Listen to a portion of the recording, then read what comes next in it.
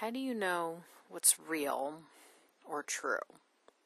April 17th, 2022. I had an interesting dream the other night. I was on a spaceship, and due to a setting, some people saw an illusion. Luxury furniture, plush rugs, a tidy space, while others saw reality. Cheap furniture, threadbare rugs, a mess. It was like a movie scene that magically changes an IKEA chair into an upscale designer one with the wave of a hand.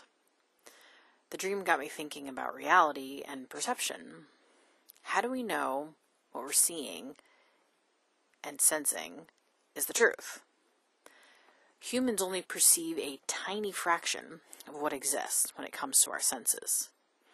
For instance, we only hear sounds in the 20 hertz to 20,000 hertz range, but as we know, sound exists above and below that level. Similarly, of all the possible photon wavelengths available, our cone cells detect only a small sliver, the 380 to 720 nanometers range.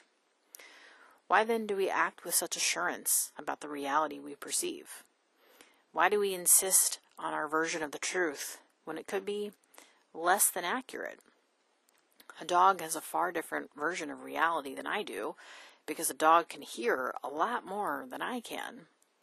Is my reality any more true or less true than the dog's? If my senses aren't 100% reliable, what can I trust?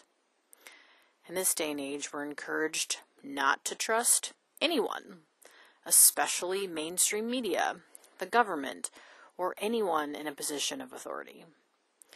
I understand the impulse because journalists make mistakes sometimes, and the government can withhold information from the general public. On the other hand, what makes a random person on the internet trustworthy? I just read an article on Elle.com about Bay Area mom influencer Katie Sorensen, who falsely accused a couple of abducting her children. To be clear, there is no evidence that crime took place. Sorensen made the whole thing up to attract Instagram followers, which is exactly what happened. Her account ballooned after the fake video was viewed 4.5 million times.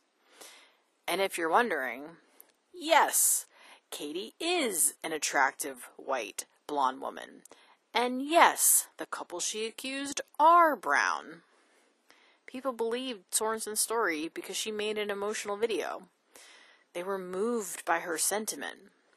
My spiritual teacher says one races after the idea that has come into one's mind like an unbridled horse, without considering its good or bad consequences.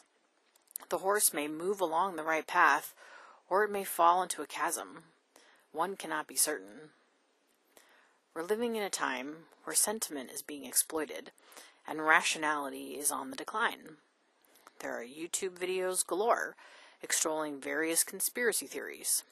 That furniture and home goods company Wayfair traffics children. The earth is flat. The government is run by reptile people. COVID-19 is a sham, etc. People prey on our emotions and also our skepticism. They either tell lies or ask questions that are seemingly unexplainable. Why did the government do X, Y, Z? And then answer the question by saying, they're lying to you. It's easy to say someone is lying and significantly harder to prove the truth, as evidenced by the Sorensen tale. The police had to investigate her story, interview the couple she accused, and use numerous resources to determine Sorensen lied. Instead of immediately buying everything presented to us, whether it's a mainstream media news article, YouTube video, or Instagram post, how about asking some questions? Like, how do I know this source can be trusted? What is the evidence? Talk is cheap, and people are lazy. It takes a lot of effort to pull off a conspiracy. Have you ever worked on a group project? Then you know it's next to impossible to get every person on the same page and carry through with a plan. Yeah, it can happen, but in all likelihood, what we view as a conspiracy is actually incompetency and fallibility.